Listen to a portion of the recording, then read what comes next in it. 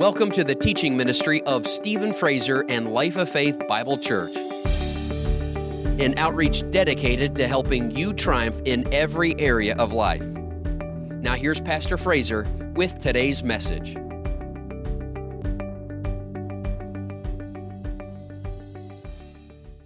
Well, are you getting ready for the military to be activated? Heaven's about to activate its military.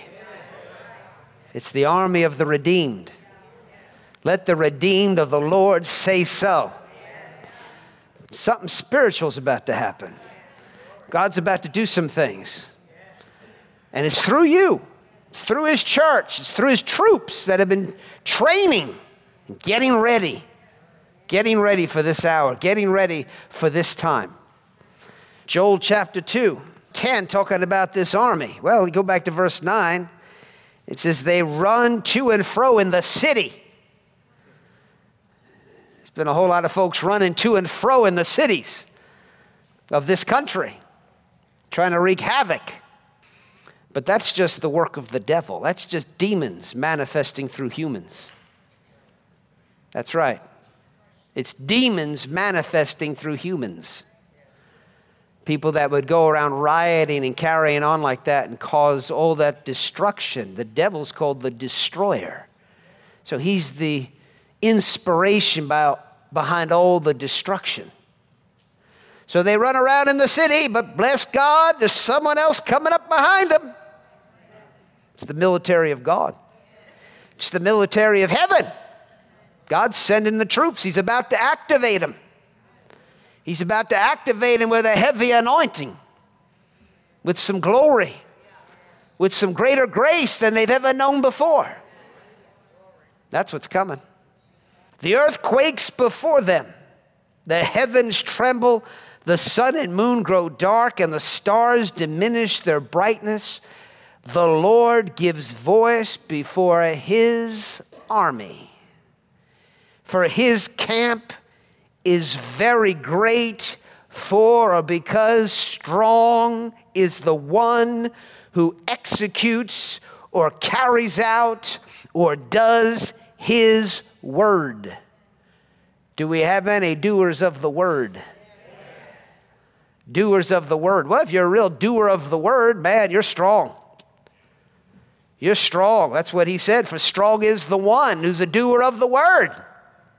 The one who carries out His word. For the day of the Lord is great and very terrible or very awesome.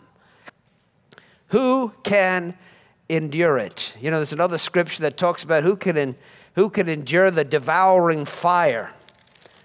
Isaiah chapter 33, verse 14. The sinners in Zion are afraid. Now, Zion, of course, is referring to Israel, but according to the book of Hebrews, it's also talking about the church. The church. It says the sinners in the church. Can you imagine sinners in the church? They're afraid. Fearfulness has seized the hypocrites. Wouldn't you like to see that? Not too many amens. Interesting. Just interesting. Fearfulness, something's coming that cause nice, comfy, cozy Christians sitting at church to suddenly become extremely uncomfortable. Those that are playing with a dual life, got half foot in the world and half foot in the things of God, playing the hypocrite. The Bible says fearfulness has seized them. Who among us shall dwell with the devouring fire? Who among us shall dwell with everlasting burnings? Who? Who among us? Well, He tells you, the ones who walks righteously and speaks uprightly. He who despises the gain of oppressions, who gestures with his hands, refusing bribes, who stops his ears from hearing of bloodshed, doesn't sit there and listen to all the talk of bloodshed, and shuts his eyes from seeing evil. He's not entertained by it. He will dwell on high. His place of defense will be the fortress of rocks. Bread will be given him. His water will be sure. Your eyes will see the king in his beauty. That's in his glory. They will see the land that is afar off. Your heart will meditate on terror, the terror of the past. Where is the scribe? Where is he who weighs? Where is he who counts the towers? You will not see a fierce people, a people of obscure speech, beyond perception, of a stammering tongue that you cannot understand. So he's talking about tongue-talking holy rollers. He's talking about folks walking in the righteousness of God. They are speaking the right things. They are protecting themselves from what goes in their ears, what is before their eyes. These are the ones God says are going to be endued with a special fire. We know, according to Acts chapter 3, that there are times of refreshing that come from the presence of the Lord. Times of revival. Back in the book of Ezra, if you'll go there tonight, Ezra chapter 9. They had come through some very difficult times, the children of Israel. Ezra prayed as they had all gathered together, and he made this statement in verse 8. He said, "And now for a little while grace has been shown from the Lord our God to leave us a remnant to escape and to give us a peg in his holy place, that our God may enlighten our eyes and give us a measure of revival in our bondage." God is a God of revival. God wants to revive folks. I said he wants to revive folks. And so God's been training us twofold, both in his word and in the flow of the Holy Spirit. We need to be skillful in both. We need to understand the scriptures. We need to understand the heart of God. And we need to understand the flow of the Holy Spirit. Moses was that kind of man. The Bible says, I think it's in Psalm 103, but I'm not sure. Maybe somebody else can help me with that. But it says, the Lord showed the children of Israel his acts, but Moses his ways. So Moses understood the why behind what God was doing. He wasn't just familiar with his acts, with his power, with the manifestations of the Holy Spirit, with the moving of the Holy Spirit. He was familiar with that. He knew how to move with the Holy Spirit. He knew how to flow with the Holy Spirit. He had become skillful in operating in the miracle working power of God. I mean, splitting Red Seas. I mean, all the things that God did through Moses. Moses understood these. He understood the moving of the Holy Spirit, but he also was a man of the word. In fact, he wrote the first 5 books of the Bible. He understood the word, so he didn't just know God according to experiences. He knew God according to his word. In other words, he understood the heart of God. He understood the why behind what God does. And so we need to understand the why behind what God does. We're not just looking for an experience with him. We're looking to walk with him. We need to know how to flow with the Holy Spirit and walk with God by faith. And that's what we were talking about last time. We were talking about what happens when there's no flow of the Spirit. What happens when the river of God dries up? Because that can happen. That's why there's times of refreshing. There's times for revival. There's times for moves of God, where God initiates things and begins to manifest and do great and wonderful things. And the Spirit of the Lord comes upon people. The power of God comes upon people. And suddenly people are experiencing spiritual things. They're experiencing the Spirit of God. And sometimes some of the most carnal people, when that power of God comes upon them, are suddenly doing very spiritual things, like prophesying. We saw that last time with Saul, King Saul, and how here he was totally backslidden away from God and wanted to kill David, who was to be the next king. He was determined to kill him, and he sent these mercenaries to go get David. But David was in the middle of camp meeting with the prophet Samuel. And man, they were having camp meeting.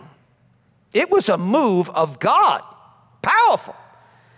And the Spirit of God, His presence was so overwhelming that when these mercenaries walked into that area where God was in manifestation, they fell out under the power of God, began to prophesy, came under spiritual inspiration, came under the inspiration of the Holy Spirit.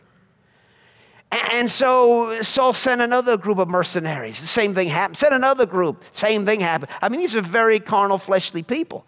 Power of God just overwhelming them. Finally, Saul himself goes down there. Power of God is so strong, he's overwhelmed. And there he is, prophesying. Prophesying. This man whose heart was full of murder. Prophesying. So when the Spirit of God moves and comes upon people, amazing things happen. Fleshly, carnal people suddenly can become spiritual. But what happens when the Spirit lifts? Because if the Spirit could come upon, the Spirit could come off. How many people know the Spirit did not remain upon Saul? The Spirit came off of Saul. And what happened? He went right back to his old ways. Went right back to pursuing David's life, wanting to kill David. He wasn't changed at all. You'd think that would change him, right? I mean, you have an experience like that. You walk into the presence of God. You're so overwhelmed. You're like a drunk person. You're out there prophesying. And the next thing you know, you get up, you go home when it's all over, and you go right back to say, you know, I want to kill somebody. I think I'll go kill David today. Next thing, you're just as nasty, just as mean as you were before. See, that's not good. I said, that's not good.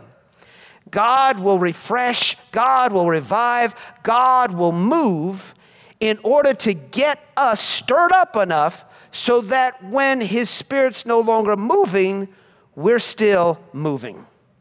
We're walking with Him. We're pursuing Him. When we get touched by God, it should make us hungry for Him, thirsty for Him. We should be like, the Lord is good. The Lord is so good. His mercy endures forever. Wow. I want to know Him more. I want to know Him. And so what happens? You are now provoked to pursue Him, to seek Him, to find Him, to get to know Him, to get to know Him. In other words, you experience something of Him in order that you might be revived and stirred up to go get to know Him. Thank God for experiences. We need them.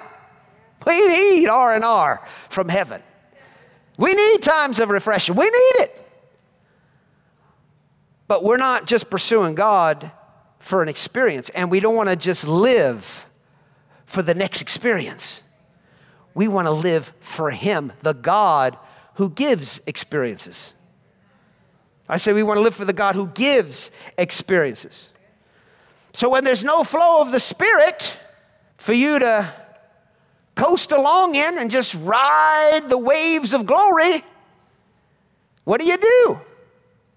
Well, thank God you can walk. Amen. When there's no river flowing, there's no river boat, thank God you could still walk. You can walk by faith. You can walk in the Spirit. Galatians 5, verse 16 declares, I say then, walk in the Spirit, and you shall not fulfill the lusts of the flesh. Just something to mention here. We're not to be focusing on not fulfilling the lusts of the flesh.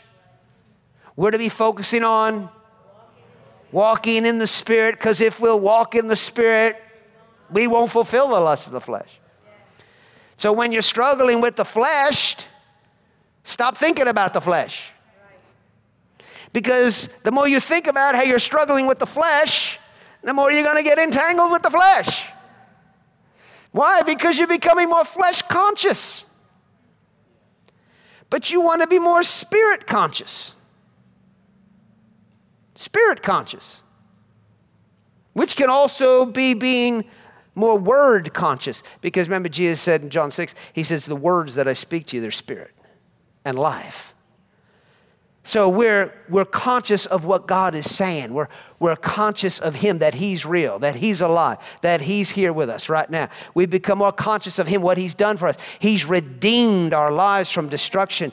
He has delivered us from sin and sinfulness and that sin nature, praise God. And the law of the Spirit of life that's in Christ Jesus has set me free from the law of sin and death. I'm not going to be controlled by the flesh. I walk in the Spirit. I'm a spirit being. I'm spiritually alive. I'm spirit-minded. Bless God, my body's the temple of the Holy Spirit. Amen. I talk in the Spirit. Therefore, I walk in the Spirit. Right? James tells you that your tongue is like the rudder to a ship.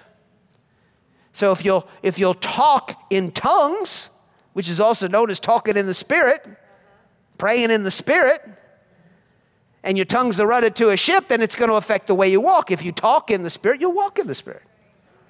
But if you just sit over here and go, I got to stop doing this. My God, what do I keep doing? I don't know why I keep going back to that. No, why I keep falling into that same sin. Stop focusing on the sin and focus on the Spirit. And that's how we help one another. We don't help one another by pointing out their sin as much as we need to point out the one who redeemed them from that thing, who delivered them from that thing, and the power that they have over that thing. Sometimes you just need to look at your problems and say, I'm better than that. I'm higher than that. I'm seated in heavenly places far above that mess. But you keep saying, I'm such a mess, or you're such a mess, or mess, focus on the mess. What do you think you're going to be stuck doing? You're going to be stuck in the mess. But I don't want to be in the mess. I want to be blessed. So how do you do it? How do you do it? Walk in the Spirit. Be mindful of spirits. See, walking in the Spirit is being mindful of spiritual things. Number one, the Word. Being aware of him. The presence of God, the Holy Spirit. He's here, whether you can feel him or not. We know he's here. I know he's here. He said, I'll never leave you or forsake you. So that's it. That settles it for me. Though I walk through the valley of the shadow of death and it feels awful all around me. Doesn't feel like he's there, but I know he is. I know he is because he said he is. He's there. He's with me, leading me, guiding me. He'll help me. See, think on him. Think on him. Let your mentality, let your mind come up higher. And that's going to cause you to walk free of the things of the flesh. He says in verse 25, if we live in the Spirit, let us also walk in the Spirit. Let us walk in the Spirit. So like I said last time, it can be difficult to walk in the Spirit after you've been being moved by the Spirit. What do you mean moved by the Spirit? Well, we're talking about a move of the Spirit. What is a move of the Spirit? It's people being moved by the Spirit. And people know we need a move of the Holy Spirit. What does that mean? People need to be moved by the Spirit. You know, like Saul. And so after being moved by the Spirit of God, when that lifts, many times people don't know what to do concerning spiritual things. Now it's just back to being me, I guess. What does that mean? Just being carnal, just being natural, just being fleshy. See, a lot of people just revert right back to that. I've marveled over the years. You know, you lay hands on people, they fall out under the power of God. They're shaking. I mean, beautiful things are happening. I'm like, yes, I can feel it. God is doing things. And then next thing you know, they go home. They come back the next day or whatever, a couple of days later. And they're the same old, same old. Nothing's changed. You think, what in the world? What in the world? Nothing's changed. Their personal disciplines haven't changed. They haven't changed the way they don't seek God. They haven't changed much of anything, just back to whining and complaining and every other thing. You say, well, how could that be? So then when people begin to do this, they begin to doubt the experience. Nothing really happened. If something happened, then, if God touches you, you're going to be changed. If that was really gone, you'd be changed. Tell that to Saul, King Saul. Didn't change him. Now there was another Saul, the Saul of Tarsus. And he was riding down the road one day on his high horse. And the glory of God hit him. That power of God hit him. That glory of God was so awesome and overwhelming, it knocked him down and blinded him for a time. And he said, Lord, what do you want me to do? And you know what? His whole life was radically changed. Isn't that interesting? You got a Saul over here, power of God here. He's out killing people. They're both of them, both Sauls were out killing people, trying to arrest people. Saul, King Saul, and Saul of Tarsus, both very bad men doing very bad things. One of them feels the power, gets hit by the power of God, knocked down, gets up. Said, now where did David go? Wants to kill him still. Still is a murderer. The other one, he gets knocked down, he gets up and says, Lord, I surrender all. What do you want me to do? Just tell me and I'll do it. And did he do it? Did he do it? Well, he had a real experience. This other Saul didn't have a real experience. No. No, it's what they did with the experience. One allowed it to change their heart, change the way they viewed life, the way they viewed everything, and went after God 110%. And the other one just went right back to living in the flesh. So you see, we have to understand, especially when there's a move of God, because you'll see all kinds of things like that. You'll see people getting hit by the power of God, then you'll see them out cursing. You'll see people just full of the Holy Ghost doing amazing things, how God used them, how God touched them. I mean, it was undeniable. And the next thing you know, you'll see them doing some ungodly thing. And you'll think, how could that be? And then people get discouraged because they don't understand these things. But you and I do understand these things because he's teaching us so that we're not moved by it. We look and we say, well, that's how it works. And I'm not going to judge them. I'm just going to go ahead and judge myself and make sure that I'm really taking hold of what God's doing in my life. I mean, I think of Ananias and Sapphira in Acts chapter 5. I mean, it's a move of God. It's a move of God. The grace of giving has come upon people. They're giving their lands, they're giving things. And then these two, right in the middle of a move of God, have been saved, born again, filled with the Holy Spirit, part of the church. They start listening to Satan. And then they come into the church to try to deceive the church in order to make themselves look good in front of everybody. Now it's all about them instead of about Jesus and what he's doing. Here they were. I mean, these people experienced God, full of God, everything else, but look what happened. They made a decision to yield to Satan and walk in the flesh. Should we get discouraged when we see those kind of things? No, we understand what's going on. Many times, many people cannot be spiritual unless the Spirit of God continues upon them. And that's not good. Because we got to be able to be spiritual when the Spirit of God lifts off of us. When the Spirit of God comes off of us, or we're not in a move of God where God's moving us, you and I still need to know how to walk godly and holy, God-like, to walk with God. Notice over here in 2 Chronicles chapter 32. So really this message is twofold. This message, like I just said, is preparing us to understand revival, understand moves of God. We don't live by a move of God. We welcome them, we receive them, we yield to them, we get in on it, we get all we can get where the getting's good, right? Well, God's flowing, but that's not how we live. We live by faith. We live by faith in the Word of God. We live by faith in the Word of God. That's how we live. That's how we live. So we welcome the refreshing, but we live by faith. So God's helping us to understand that. It's tempting when, the power of God's moving to just abandon all your understanding of Scripture and just go with the flow of the Spirit of God. But that's not what God wants us to do. He wants us to continue to be able to understand His ways, understand His heart, understand what He's doing, and walk by faith in the midst of a move of God, so that when the move of God lifts, we're still walking. We're not like a chariot whose wheels have fallen off. Over here in 2 Chronicles chapter 32, it's talking about King Hezekiah.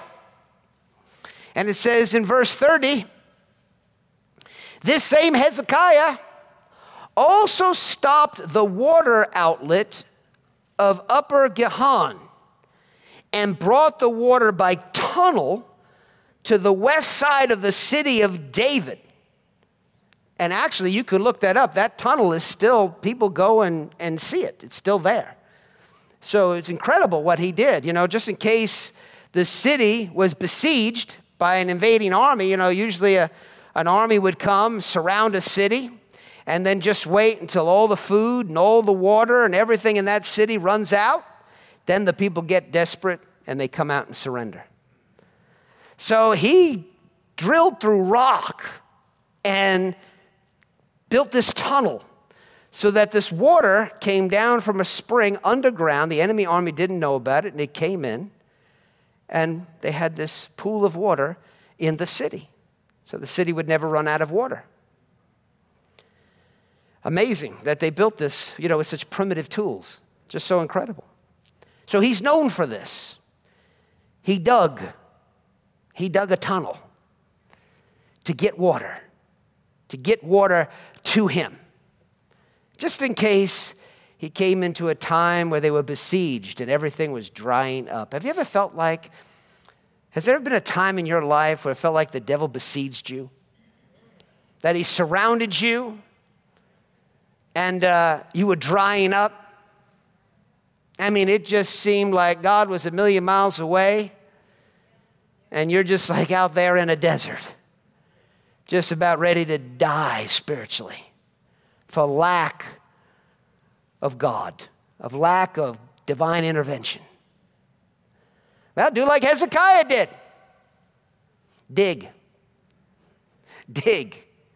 Dig for water, praise God. Dig for water. It says, verse 31, however, regarding the ambassadors of the princes of Babylon, whom they sent to him to inquire about the wonder that was done in the land, God withdrew from him in order to test him, that he might know all that was in his heart. So God moved in the land. It was a move of God. And there were some wonders, signs and wonders in the land. And folks came from Babylon. Folks probably came from all over because of the signs and wonders that God did in the land. People come from everywhere when God gets to moving. When the Spirit gets to moving, you don't need to have the internet. You don't need to have a cell phone. People start coming from everywhere. History has proven that.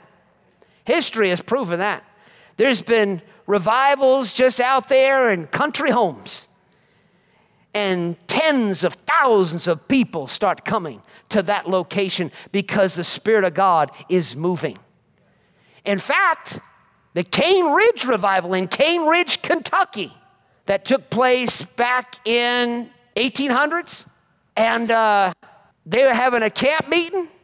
Tens of thousands of people started coming to this camp out in the fields of Cane Ridge, Kentucky. Nobody tweeted it. Are you hearing me? Nobody got an alert on their phone that says revival over here at Cane Ridge. But somehow, people picked up on it. People picked up on it. And they went. And they experienced God. The glory of God was manifested in that place. So there were signs and wonders. And some folks came from Babylon to inquire about the wonder of God that took place in the land. But the signs and the wonders had ended. In fact, God withdrew.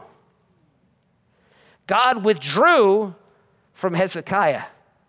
And notice what it says, that when God withdrew from him, it was in order to test him, that he might know all that was in his heart. You know, I believe a part of what King Saul was prophesying was praises to God.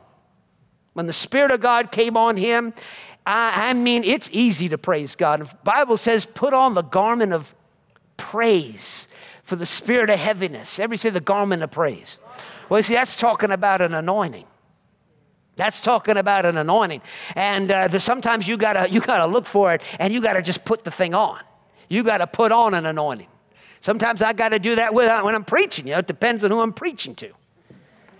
You know, if you got an excited crowd and the atmosphere is charged and the Spirit of God is out ahead of the preacher moving, oh, glory be to God. He just steps in there and the mantle's there. The garment is there. It's the easiest thing in the world to praise him. But sometimes you got to look around for it like you're in a dark closet. And you got to find it and put it on. Sometimes it drops on you, and sometimes you got to find it and you got to put it on one sleeve at a time. You got to put on the garment of praise. But when that Spirit comes upon you, it's easy to praise God. It's easy to magnify God. I believe that was a part of what Saul was doing. He just praising and magnifying God. Shouting, carry it on. Spirit of God comes on you, man. Some folks just take off running. They don't know what to do with themselves. Can't even stand in one place. They get so excited, so filled with the Holy Ghost. Anybody know what I'm talking about? We need times like that. I said we need times like that.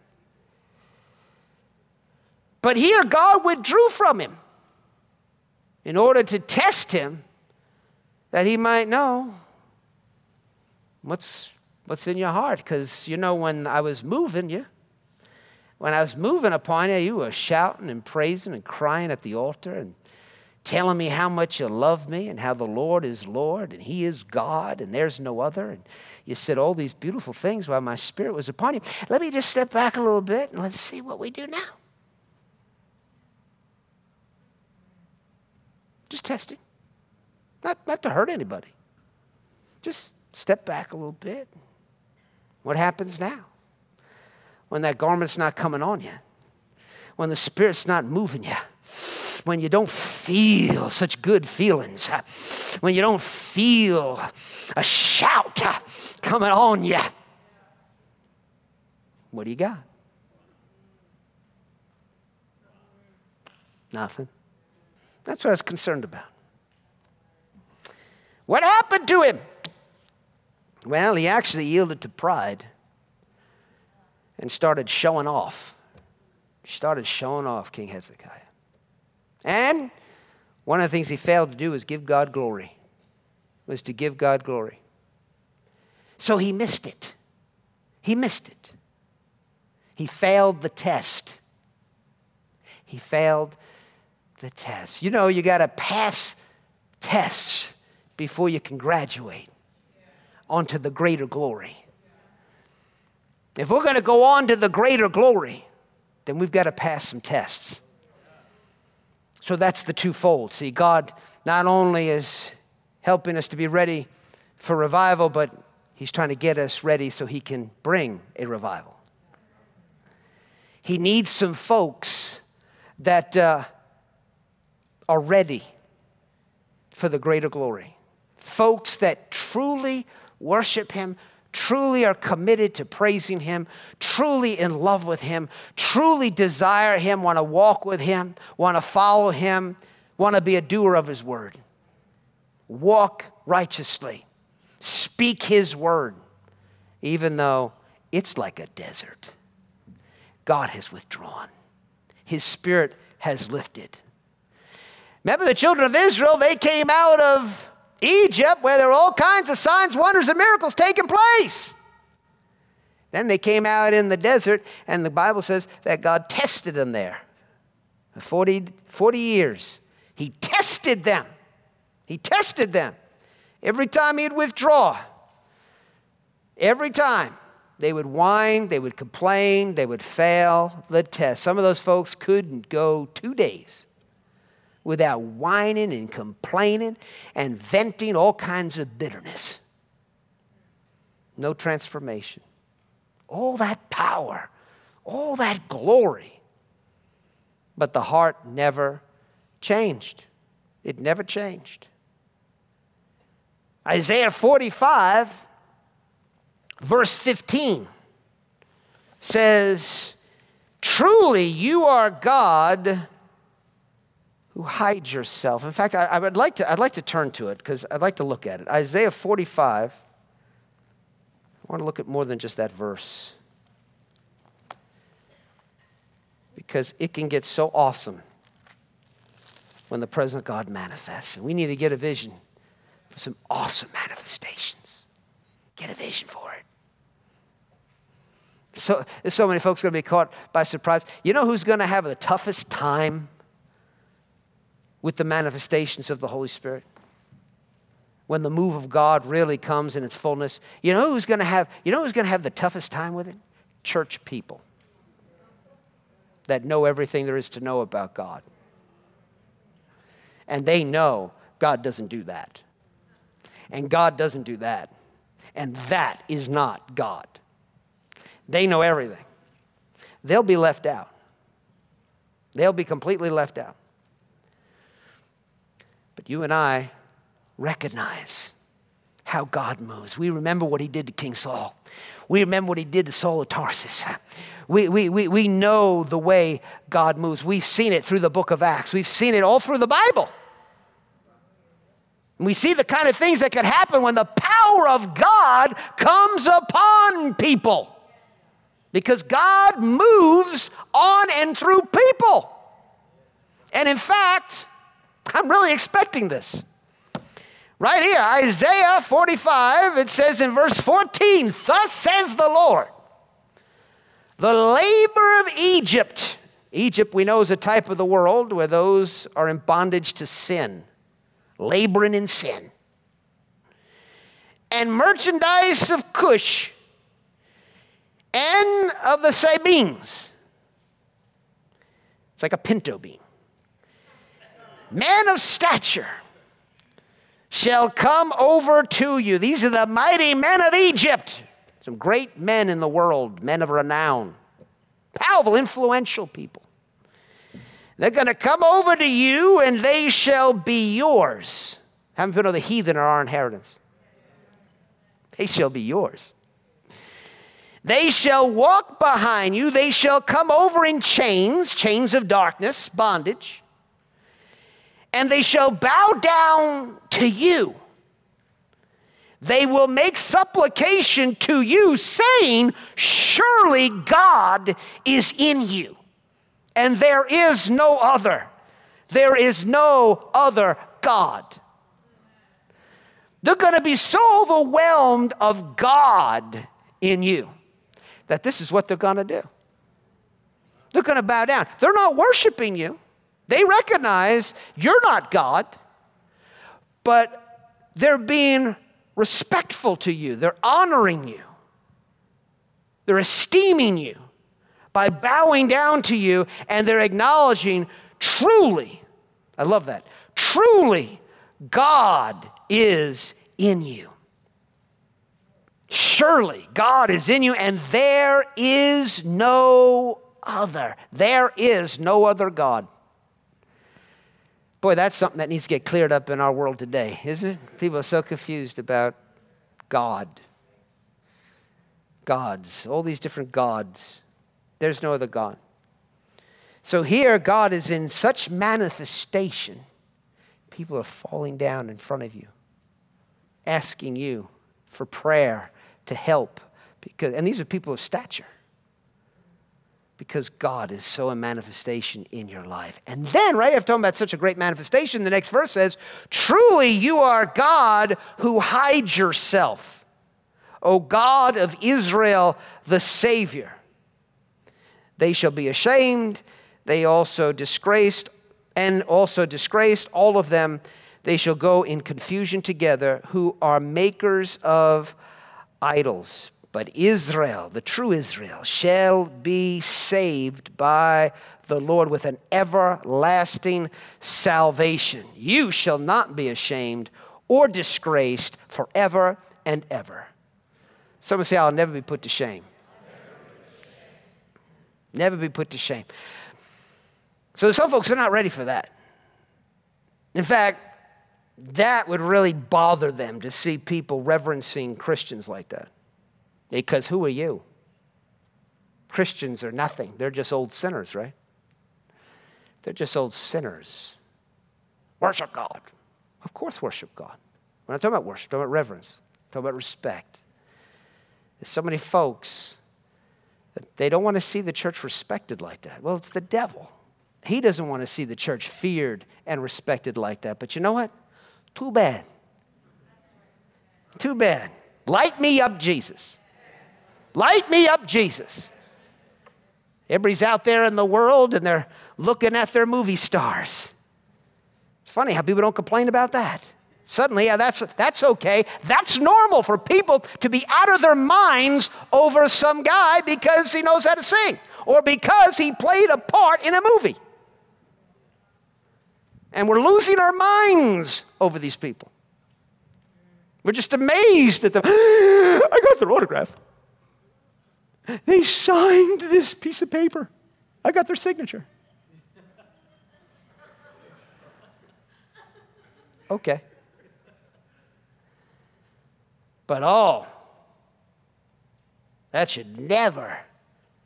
that kind of praise and honor should never be towards the children of God. That's for sinners. No, it's coming. It's coming. You are God's stars. Amen. We're the stars of heaven. We're a part of a last day movie that's pretty awesome. And I'm telling you right now, Paul the Apostle is probably one that's got front row seats right next to Moses. Man, he is watching this movie unfold. Powerful. Stars of heaven. That's why when we get to heaven, we're going to have a grand entry into the kingdom of God. We're going to have a grand, they're going to celebrate. What are they going to celebrate? What are they going to celebrate? You little worm? You nothing? You old sinner? What are they going to celebrate about you? They're going to celebrate. Jesus is going to celebrate you. God himself is going to celebrate you. He's going to walk over and put a crown on your head and say, well done, good and faithful servant. That's what he's going to do. So why not? If angels are excited and the saints in heaven are excited about you, well, bless God, let some heathen get excited about you too. Great way for them to get saved. Good way for them to get saved. But notice, he is a God who hides himself. Why does God hide himself? Well, Proverbs chapter 25, verse 2 says this. It says, it is the glory of God to conceal a matter. Hide it. But the glory of kings to search out a matter. See, it's in the searching with all your heart, searching for God, searching for the wisdom of God, digging in to get to know him and understand him is what transforms you into a king, which transforms you into a person of authority in the kingdom of God. Notice that again. It's the glory of God to conceal a matter, but the glory of kings is to search out a matter. You will grow in kingly authority and in glory as you search for him with all your heart, as you seek things out. You go through stuff. And there's sometimes God will just tell you. He'll just say something to you. And you say, man, God just said this to me. God just showed me this. God showed me what I'm supposed to do. Praise God, he moved. He moved. He spoke to you. He initiated. He showed you something. Has anybody ever had that happen? I mean, almost were hardly not, you weren't even looking. And God came out of that, showed you something. Oh, glory be to God, I see it. Yeah, that's wonderful. But then there's times where he's like, seek. Lord, I got to know what to do about this. I got to know. What do you want to do? What does my word say? Lord, please just tell me. Just do left or right? What do I do? I mean, do I buy it? Do I sell it? What do I do? You show me, God. Please show me, God. Now, seek, and you'll find. Dig, you'll discover. Knock, pursue it, and you'll catch it. You'll get it. So sometimes you can get spoiled, you know. God tells you something. God says, he shows you something. Praise God. God showed me, I know exactly what I'm supposed to do. And then you don't do anything else because now you wait around, meaning he showed you a few things a couple times. Now we're just going to wait around till God tells us what to do before we do anything. Now, God, I'm just waiting for God to show me, you know. I mean, if he wants me to start that business, I'll start that business. I'm just waiting for him to show me what to do. If he wants me to go to church, I'll go to church. And I'm just waiting for him to show me what to do. I'm just, you know, whatever he wants me to do. If he wants me to do this, if he wants me to marry that person, I'll marry that person. Whatever he wants me to do. I'm just waiting for God. I'm just waiting for God. I'm just waiting for God. I'm just waiting for God. You know, it's really strange. Years are going by and you're still waiting on God. Concerning this and concerning that. Maybe God's waiting on you. Maybe he's looking for you to get off your lazy pot roast and get in there and start digging so that you can be transformed into a king, into a ruler that has some diligence and has some discipline about them and some glory upon their life. Now, you didn't get too many shouts on the rump roast, but what did I say, pot roast? I meant rump roast. Rump roast. Get off your rump roast, you know.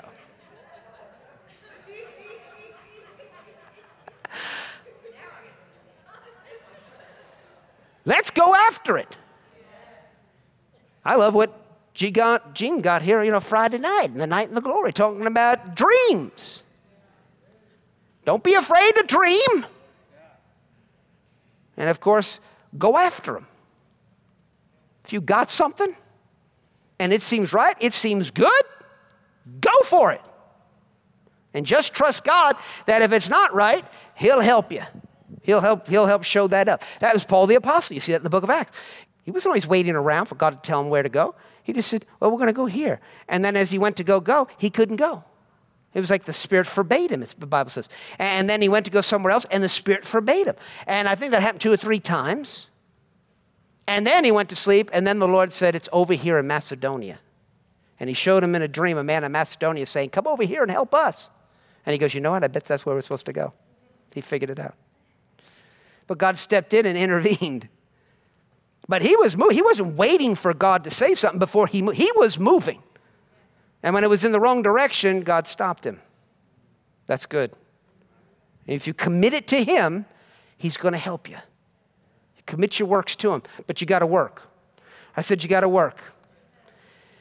Hallelujah. What do you do when God withdraws from you? Well, do what he said over in James chapter 4, verse 8. Draw near to God.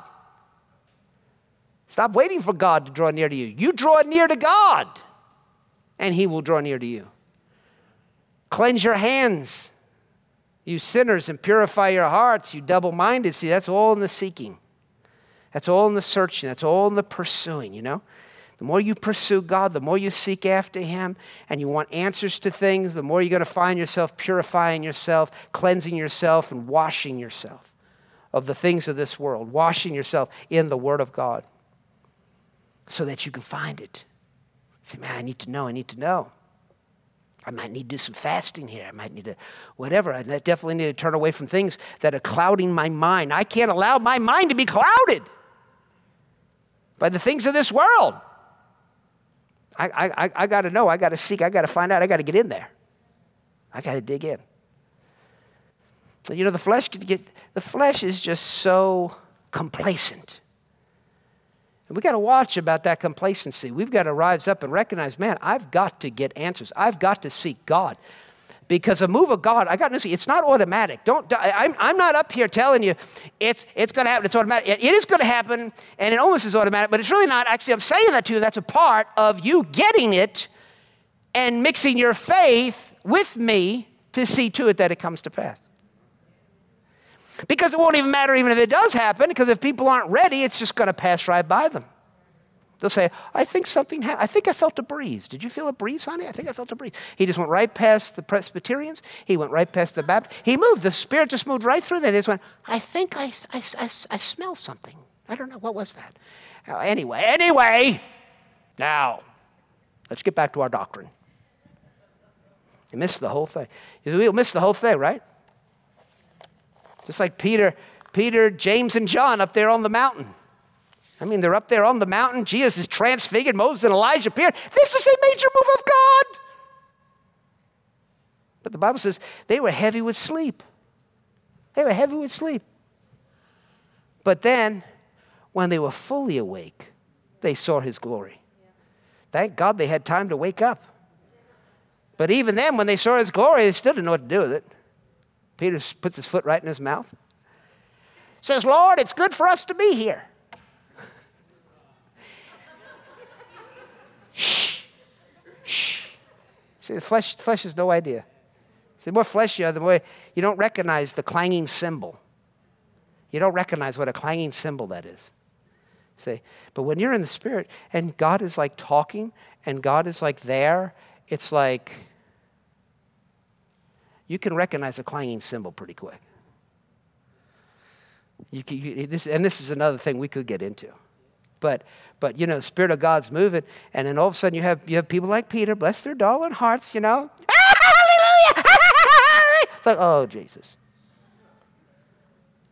You know what I'm saying? It's kind of like the woman where Paul joined some women at a certain time of prayer every day, for a certain time of prayer every day, an hour of prayer. They would meet and they'd pray, get out there in the Spirit. And there was this one woman, she had a demon. And she had just come along. And she said, these are the servants of the Most High God who proclaim to us the way of salvation. Listen to them. Sounds okay. But she did this for many days, and it greatly annoyed the Apostle Paul. Why? Because it was a clanging cymbal. It was the flesh inspired of Satan. But you see, an unskilled person won't recognize that. They'll say, well, did you hear what they said? And then Paul walked up to her and said, shut up, Satan. He said it, and it was Margaret. That's who he said it. You know, sweet Margaret? She's always on the front row with the tambourine. I mean, she is like the most spiritual woman in the church. She has visions like every hour. She's always telling us about her visions. I mean, she's like the most spiritual person in the church. And that man, so insensitive to God, says, shut up, devil. It's okay because they arrested him after that. They got him thrown in jail. And Margaret, she's back in the church. She's okay. She was pretty upset. She was different for a while, for like a few hours. She was just standing there. She was shocked. She was like dumbfounded. But whatever she lost, she got it back.